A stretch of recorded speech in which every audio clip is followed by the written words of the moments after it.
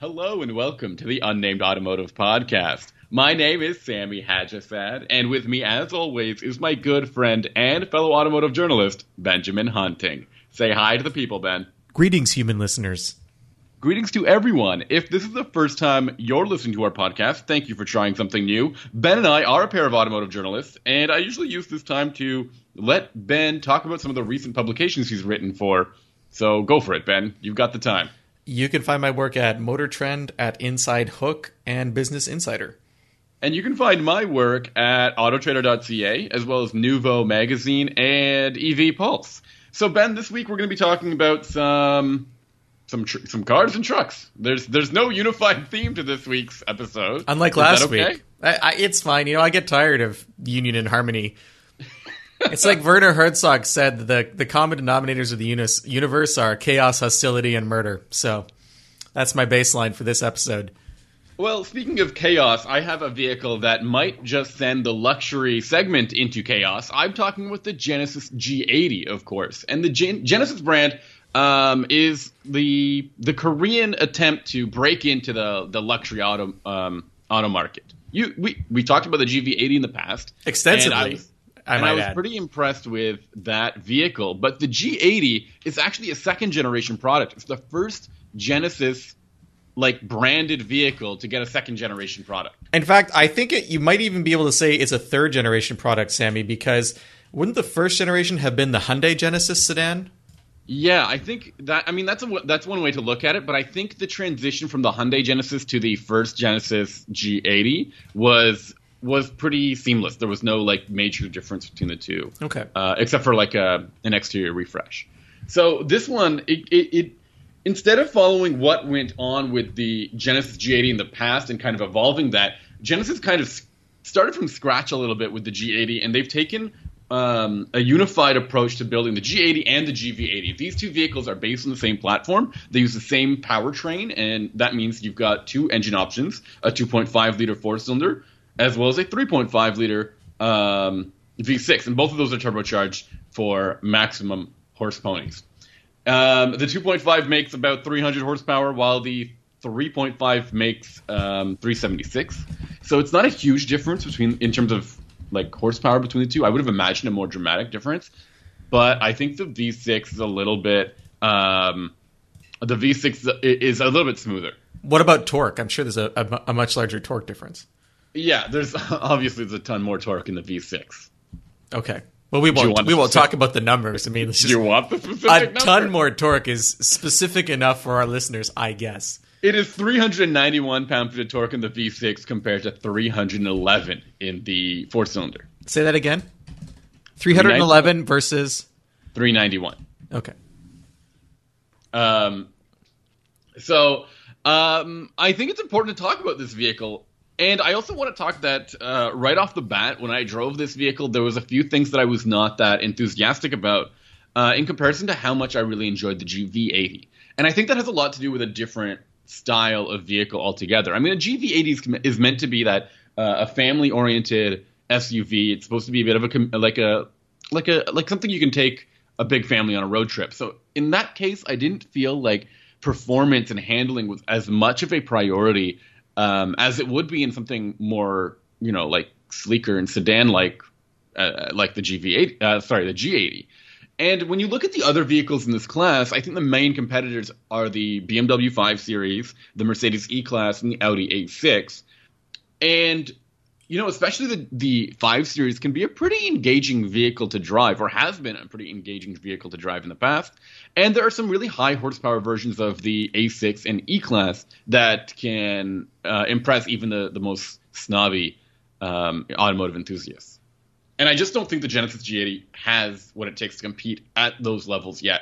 But as a luxury, an executive feeling luxury sedan, it does exactly what it's meant to be. It just isn't as exciting to drive as those other vehicles can be. So you're saying it's a step above something like a Lexus GS?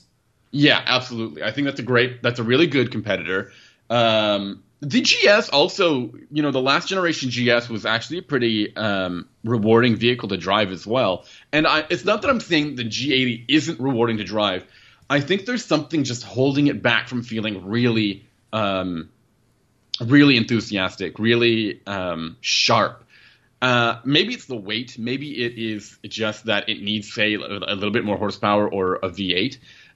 There's just something that, or maybe it's just the soundtrack as well, that the vehicle just doesn't sound all too impressive in any way or form. It is a smooth car. It feels more like a luxury car than like a sports sedan, and I think that's fair. That's definitely a corner of this whole segment. That's fine, right? Well, what's you don't have to have. Sorry, go on. You don't have to have a fun. It isn't necessarily a sport sedan. I think this class is commonly referred to as executive sedan. Sometimes we call them executive sports sedans to separate them from smaller vehicles as well. But, you're comparing it to a 5 Series, and when you think 5 Series in performance, you think like the M550. But what about just the 540i? Like, since this is a 6-cylinder, that would be the 6-cylinder equivalent of the BMW. Wouldn't that be a better comparison? And if so, does the BMW come across as that much sportier in that configuration? I think that is the better comparison, the 530 and the 540. As well as the E300 and 400.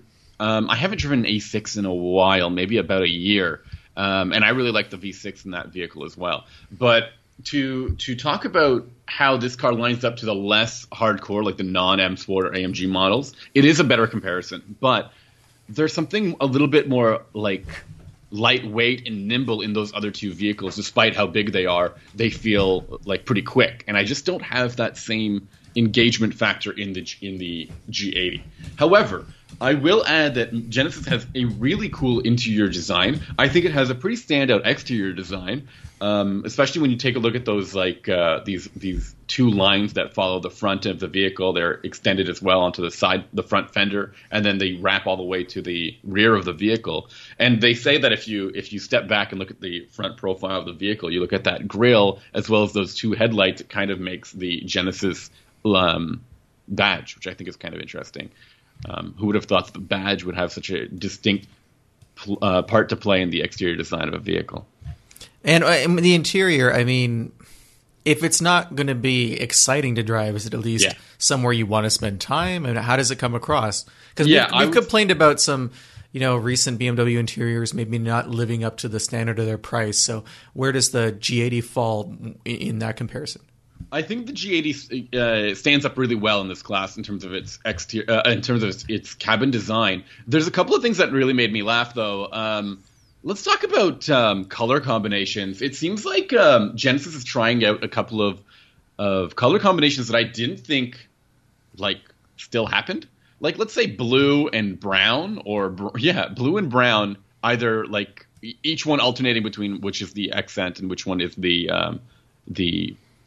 foreground color. You know what I mean? Inside the car? Yes. So I'm talking about blue leather seats with brown accent panels and stuff. I've never been a fan of blue leather. I know a lot of people are.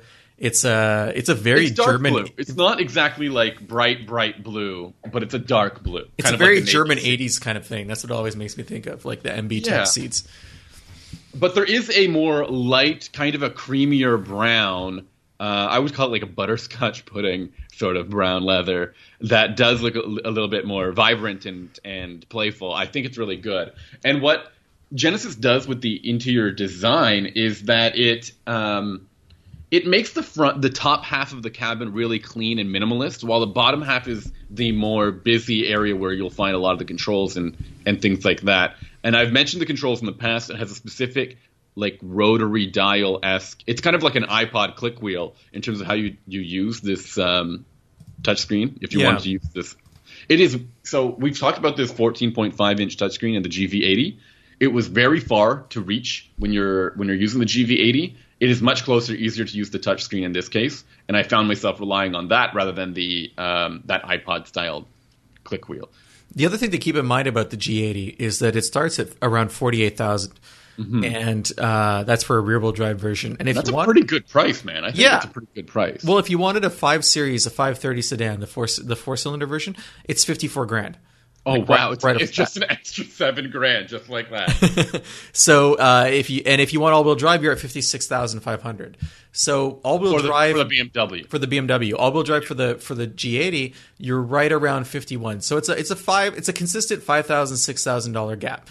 I would say that even if you started adding features to the G80, you're probably going to keep that gap in place. Yeah, I agree. I think it feels like a better package. It not everybody who buys not everyone who wants a luxury car. Sometimes they just want to reward themselves with a very high end experience, and I feel like you're getting that with the Genesis. You don't necessarily need to buy a luxury car or an executive sedan that is fun to drive. You might just want something that makes you feel great while you're on the road. And I think the G80 does a really good job of that. And there's a couple of features that allow it to do that. There's like that forward-facing camera that can scan the road in front and prepare the suspension for any jarring road imperfections. There's I mentioned this before, this 3D gauge cluster that is available in the 3.5 liter version of the vehicle, which I think is a bit of a gimmick. It makes the gauge cluster kind of like pop visually. It's not very distracting, but it is kind of, I don't know. It just seems like a bit of a gimmick to show off to your friends. Going back to pricing for a minute, I just want to touch on one more thing. Of course. The 6-cylinder cars, yes, they're much, much closer in price, like within $1,000 of each other. Mm-hmm. If not even closer, like could be $300-400 in the base model. And if you want all-wheel drive, you're going to be, and you load up a G80, you can hit $70,000. So that's as expensive as the vehicle. As expensive as it gets. But the base 3.5 is still $60,000. Yeah. So I mean, it's the 4-cylinder is a deal. The 6-cylinder less so. I'm sure you could make you can get an M550 xDrive that starts at 76. So if that's where you want it to go. But it's interesting how premium product versus premium product, they're willing to stand toe to toe in terms of price. But for the entry level, they're still trying to, I guess, like undercut, not undercut, but conquest other German, or not other German, but German luxury buyers. Actually, I think this is a very important thing to talk about. I think if you're a BMW, you've had a 5 Series or an E-Class in the past, and you are looking at a new one. You want to get into another one. There's something about the current generation vehicles that might not capture your attention very well. As you mentioned, the 5 Series interior can feel a little less luxurious, and the E-Class. Honestly, it looks like the interior of the E-Class looks the same as it's been for the past, 5 or 6 years. And it doesn't seem all too exciting. If you want something different, if you want a whole different experience as well, like a dealership experience or a new relationship that you're going to be building with a dealer, the Genesis really does deliver that because everything about it feels fresh and new. And that's what I really like about it too. In the past, Genesis has shared some interior components with Hyundai vehicles. Their infotainment system was really easy to you could really notice that it's the same infotainment system that was used in a Sonata. But now it's this whole new thing, from the gauge cluster to the infotainment system and the head-up display, and all the controls are their own unique design, and it feels nothing like a Hyundai product now altogether. So if you're looking for something fresh and new, I think the Genesis will really deliver that. Is there anything else you want to say about the Genesis to wrap up?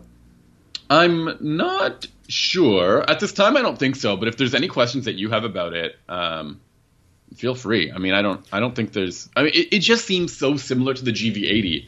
But I was higher on that vehicle because I think the competition. Like when you see a powerful version of an X5 or a GLE, you don't necessarily say that's the one I want to have. That's a wild option. That's for a very specific buyer.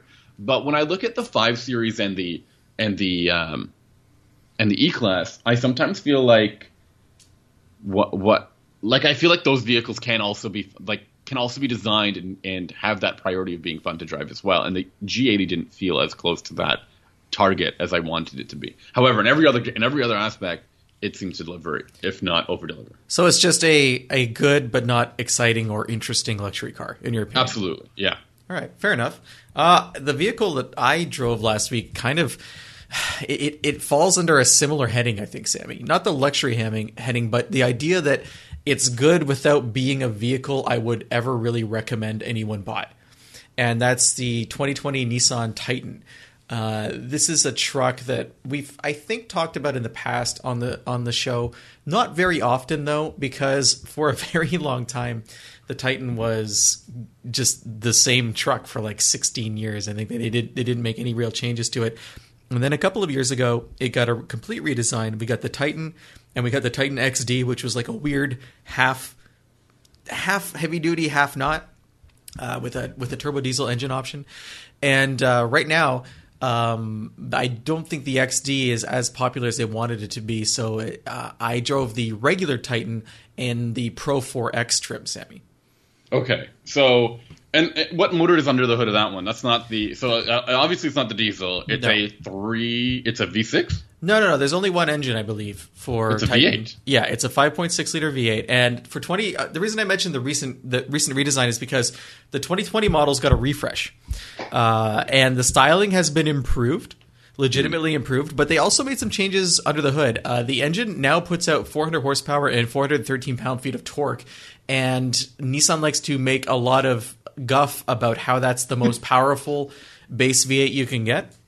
Or not even base V8, but like the most powerful base engine you can get in any pickup. So it's okay. Well, that's not fair. If your only engine is like a V8, yeah, it's kind of like the Tundra. You know, the Tundra's only engine is a V8, so they're slightly ahead of the Tundra, but they're also only like 5 horsepower ahead of the 5 liter V8 in the F-150, and I think it's similar with the Ram with the 5.7.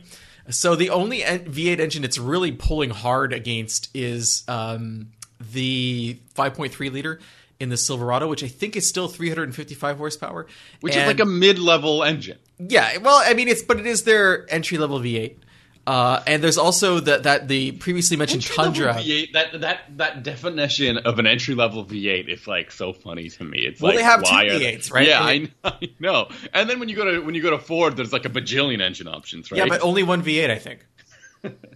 Yeah. Okay. Sorry, I didn't. Well. Yes. Everything else is 6-cylinder or EcoBoost or turbo diesel, which is also a 6-cylinder. But I mean that brings to mind the importance of a V8, the naturally aspirated V8. There are still people who want a V8 in their truck and wouldn't want a 4-cylinder or a 6-cylinder, despite how charged they are. I definitely want a V8 in my truck, no question. Yeah.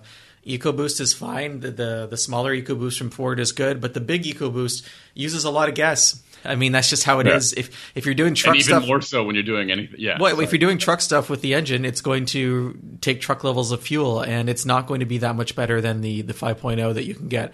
But getting back to the Titan, along with the new engine tune, it's got a new transmission. It's a 9-speed automatic. The year before was a 7-speed. Both are good.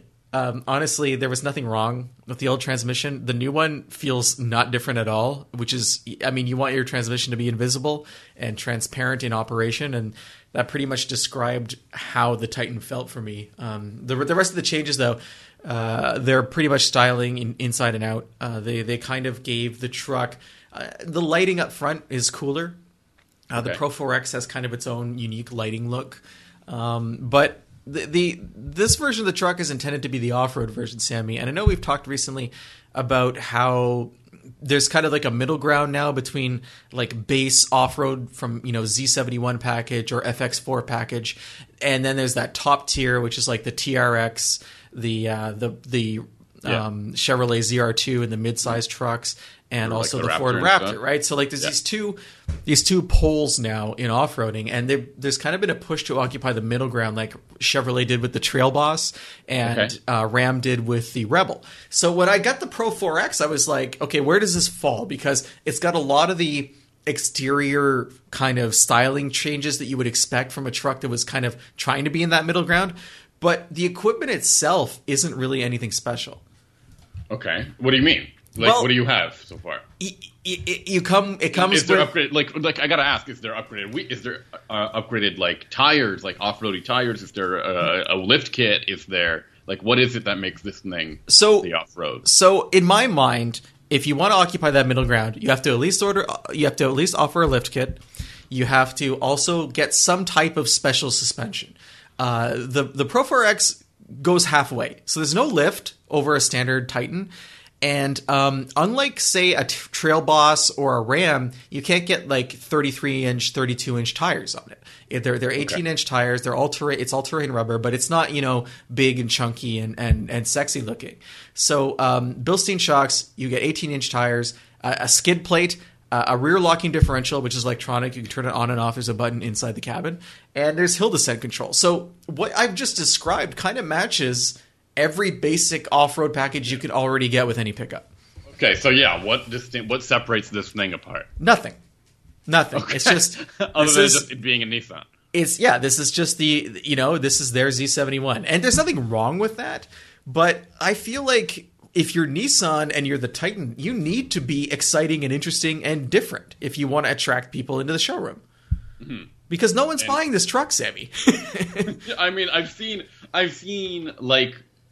There's usually like one or two at the Nissan dealerships around me that they just prop out on the like in front of the dealership, and I don't think anybody goes in looking for a Titan, right? You ever look at those trucks that are like up on? They have like a metal lattice, and they're up like at an angle with like the nose sticking up in the air, like they're climbing, and they sit up there for like 6-7 months. All the oil and fluids drain out of the engine and the transmission to the back when you do that. And you're basically dropping the fluid level to a point where you're going to have exposed metal inside the engine and driveline. And that's just terrible. Like, I would not want to buy that truck. Anyway, they were never meant to be stored like that is what I'm saying. And I'm not talking like just like a little bit of an angle like you would see on a hauler. I mean, like, this is like an extreme angle where it's like climbing 75 degrees or something. So I have some mixed feelings about this whole Titan experience, because I feel like when the Titan XD first came out, it was like, look, we're here with something that the competition does not offer. This big ass diesel and this like mid-tier truck format. And then everyone got over that kind of quickly, and they didn't stick to it, I think, which I don't know what they could have done to stick to it, because these like quarter-ton trucks half-ton trucks can kill it now. Like they can be so capable. The big problem with the XD was it was a gross vehicle weight rating problem. Right. So the chassis could only it had a certain weight rating. The diesel engine was extremely heavy, and a lot of the suspension components they added to this like and the brakes, big, huge, ginormous brakes. So it's like a Frankenstein platform, and a lot of that weight ate into what you could tow or haul, because it's a zero-sum game. Like, you add here, you're gonna have to subtract from there, and you ended up with a semi heavy-duty truck that couldn't match heavy-duty trucks for towing and was barely better or equivalent to a half-ton. So why are you buying it? I did hear that these vehicles did feel pretty confident when towing or hauling, but I don't know if that's enough to make up for what they were offering. So anyways, with the refresh, I think they got rid of these XDs, right? I don't know for sure. I haven't been able to. I haven't been able to confirm that. The Nissan website is a little weird in terms of figuring out what you can order right now. So I just stuck to the regular Titan. Then in that case, that's what I'm trying to talk about. Is that there's nothing. There's really nothing going for them in this segment. In any form of truck, you would only buy that because you wanted a Tundra, and they haven't updated the Tundra in a while. Like, I don't know. I don't know. And it's $50,000 in Pro 4X trim, which is, I guess in the ballpark of where you would expect a fairly well equipped truck to exist. But again, it's not a bargain. It's not like the kind of thing where you're like, I'll get a Nissan Pro 4X because it's a little cheaper than an FX4 Ford. Like, no one is saying that. So I don't get how they're going to be drawing in new buyers. It drives fine. It's comfortable. What does that mean, though? Like, is this a fine truck on the road? Is this just a fine truck for trucking things? I hauled some stuff. We're moving an apartment right now, and I had to move a bunch of boxes. And I didn't like the short bed, but I mean, what can you do with a crew pickup? But it was fine for that. It's easy to load relatively. But it's nothing special, Like, it's comfortable on the road. It handles like a large truck. It didn't use a ton of gas during my time with it, but I mean, I didn't really drive it long enough to make an accurate estimate of just how much of a guzzler it is. I know the EPA rating is not very generous to the Titan. I think it's very similar to the Tundra, but it comes across as, a placeholder truck. It's perfectly fine. Nothing really to recommend. The interior is okay looking. It's bland in some places. It's fine for a pickup. It's just not the kind of truck that moves the needle. And it's not the kind of truck that I think if you got even something like a Silverado, which I think is pretty plain these days, if you got out of a Silverado and into a Titan, you'd probably feel they were roughly equivalent. Which is interesting. I mean, okay, so we're looking at the Titan. It's got, first of all, this Pro 4X doesn't move the needle in terms of off-road equipment, despite it, trying to promote it. The engine, not so much all that special over some of the competition.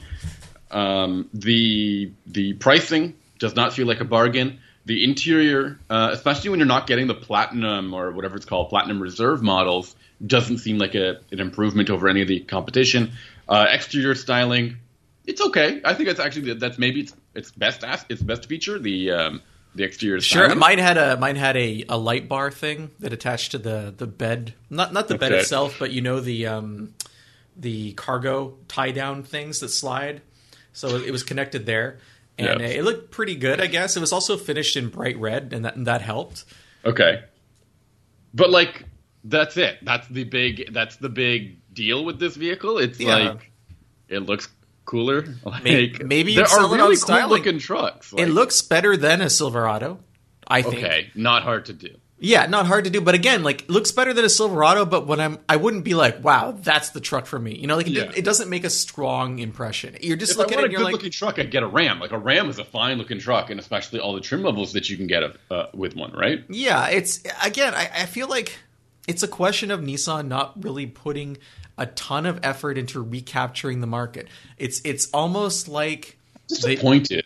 Well, it's weird too because you figure that the first Titan was out on the market for like 15 years or something with no change. And then we have a refresh 3 or 4 years, maybe even just 3 after this redesign, which indicates that Nissan is engaged and that they want to do something to keep people interested, but yet it doesn't really go far enough. It's like, can you really sell a single spec pickup these days when, as you pointed out, all these other truck companies have so many different options, and yet I can only get one engine in the Titan. I can get an off-road package, a luxury package, a mid-range, and a work truck. So that's it, and they all have the same engine. And, I think if you look over at Ford, they might have more engines than the Titan has trim levels. Yeah. And that's kind of crazy. So it's hard to be competitive if you're not going to step up to that degree. And I think Toyota found that with the Tundra. They sell, I think, 100,000 Tundras a year, which is fine for them, and they're happy with that.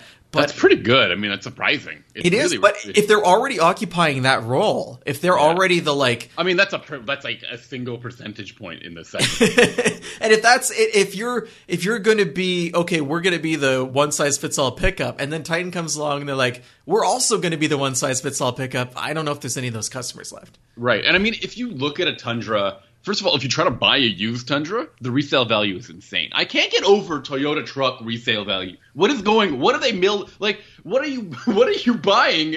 I'm losing it. I can't even. Every time I look at Auto Trader to find it, all of these used Toyota trucks, like a Tacoma or an FJ or a 4Runner. Nice plug on Auto Trader there. That was very smoothly done. It is insane how expensive these things still are. Like, how can a 2006 FJ still cost nearly $20,000? It blows my mind. Anyways, that aside, Toyota trucks seem to have this reputation that they're never going to break down. What is the reputation of a Nissan Titan? I don't think it really has one. I think it's a big unknown. I think most buyers, it's a big question mark. Nobody wants to spend that much money on a question mark. They don't have a picture in their head of what a Titan is. So Nissan has to educate them on that, and they don't have this backstory of reliability that Toyota has, which has helped it kind of carve out a tiny toehold in the full-size pickup market and a massive toehold for mid-size buyers, right? Right. So yeah, it's tough, and that all cycles back to what I was saying about you have to be better than your competition. You can't just meet them halfway. And I think that the Titan is as good, and if it's as good, I don't think anyone's interested. I really hope they're taking lessons. They're taking notes, because the next big thing coming from Nissan in the truck segment is supposed to be a new Frontier. And the Frontier has existed mainly because it's the most affordable midsize or small pickup truck, right? It's very close to that, yes. I think this year it might have gotten more expensive because they added that new engine, the V6 that was, the engine debuted before the redesigned truck. But when they did that, they removed the 4-cylinder option. Okay. Interesting. So I'm not sure. I think it might be more expensive than like a 4-cylinder Tacoma or 4-cylinder GMC Canyon or something like that. I think it's I honestly think it's one of the most important things that we have to talk about is that the Frontier. I mean, when the Colorado and new Tacoma came out, the Frontier sales went up because those other two vehicles, fresh as they were much more expensive, and the Frontier was really affordable. And I think if you're looking for a small truck that can do anything, the Frontier was the pick. But like, if they're not getting the point here in this truck, in this segment with the Titan, I'm really worried about what they're going to do in the smaller truck segment. Well, I mean, I think that maybe Titan XD isn't long for this world if it isn't gone already. You would think that the mid-sized truck segment is more competitive and they have a better chance of taking market share away from, say, GM or Ford, because Ford just got back into it themselves. Right. So they don't have a ton of loyalty for Ranger buyers. So, yeah, if the new Frontier is a more interesting design than the Titan, they do have a shot. I think that people are willing to take a chance on different pickup trucks. Okay. I don't think there's as much brand loyalty as everyone is. I know the reason, this is a very old anecdote, but the reason I think that Nissan built the original Titan is because they did a study to find out how viable the full-size truck market was, and they found that at like 40% of truck owners were willing to change brands at any time. Like there was 40%. Yeah. That sounds wild. But there's already so many. Okay, there's three.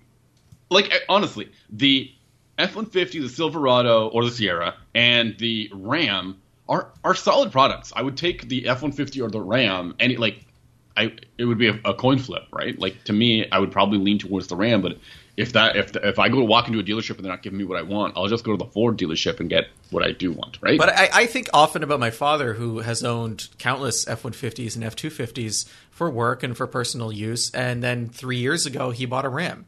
And now he owns an F-150 and a Ram and an F-250.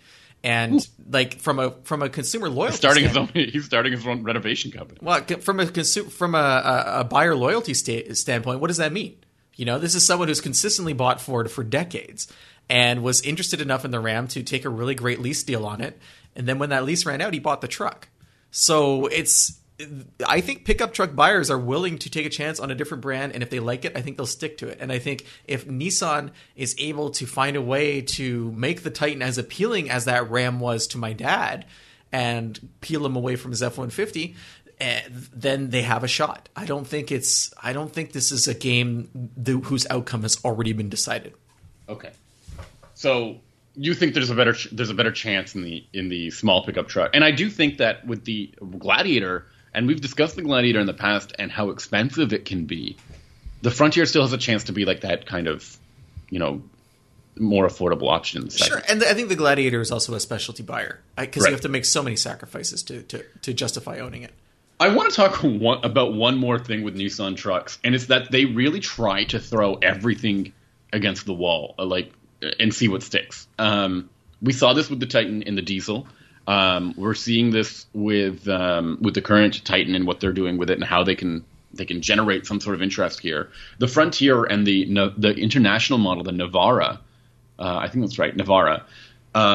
They even had a Mercedes-Benz badge swap, whatever you like. Was it the X Class? Was that what it was? X Class, which actually got discontinued due to poor sales. I've been inside an X Class, and it is an underwhelming experience. Let me tell you. I'm curious as to what was going on in both automakers' heads when they were like, "Yeah, this makes sense." The Navara cannot, somebody somewhere was like, the Navara can be a Mercedes.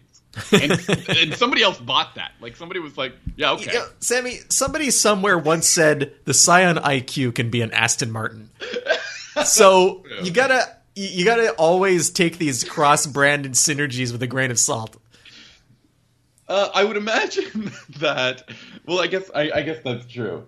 So what I'm trying to say is that there was something that said that it could reach a certain level of sophistication, and maybe that can be coming with the Frontier. And is that what's needed in the pickup truck class? Is sophistication and comfort a thing, or does it need to be off-road and rugged, or does it need to be affordable and reliable? I think that's the most important thing for any of these trucks. If you look at where the truck market is now, companies are trying so hard to quote unquote out innovate each other with all sorts of interior stuff and comforts and like folding shifters so you can make a table and a lot of gadgets and gizmos. I think it's because trucks are just so good, like most cars are so good, it's hard to differentiate yourself. But the Titan isn't even offering more than one engine. So like, as we mentioned before, it's got a long road to go before it starts also peeling away from an innovation standpoint on its competition.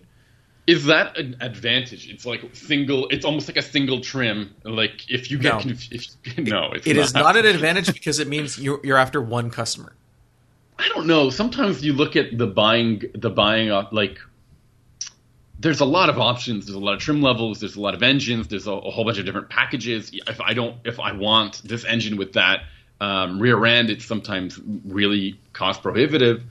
Like the single choices going on at Nissan make it a little bit more approachable in some cases. Yeah, but if the truck market is based on a Lego-like assembly of options and packages and equipment, and you come in and you're not like that, then you have to convince everyone that there's a compelling reason to not be like that. And I don't think the Titan does that.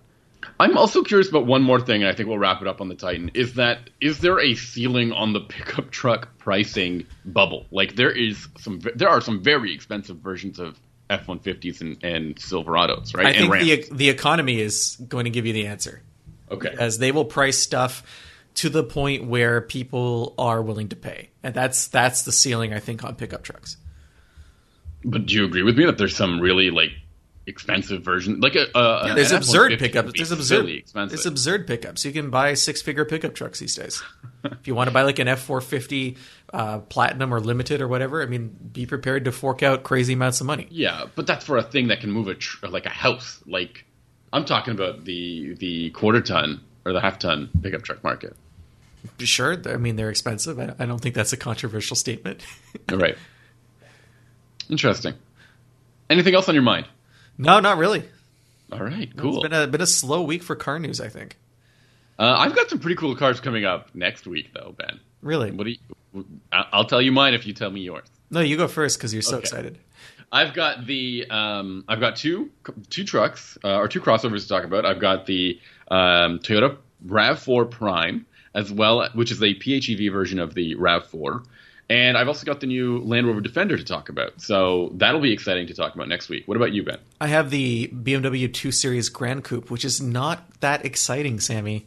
Oh, it depends what trim level you got. Whatever, the M228, I guess? Is that a thing? No, that would not be an M model. The M235. Okay, M2. Well, mine has, you know what? I'm going to have to double check and make sure which one I have scheduled. But a 2 Series. Yeah, it's a 2 Series. Okay, cool.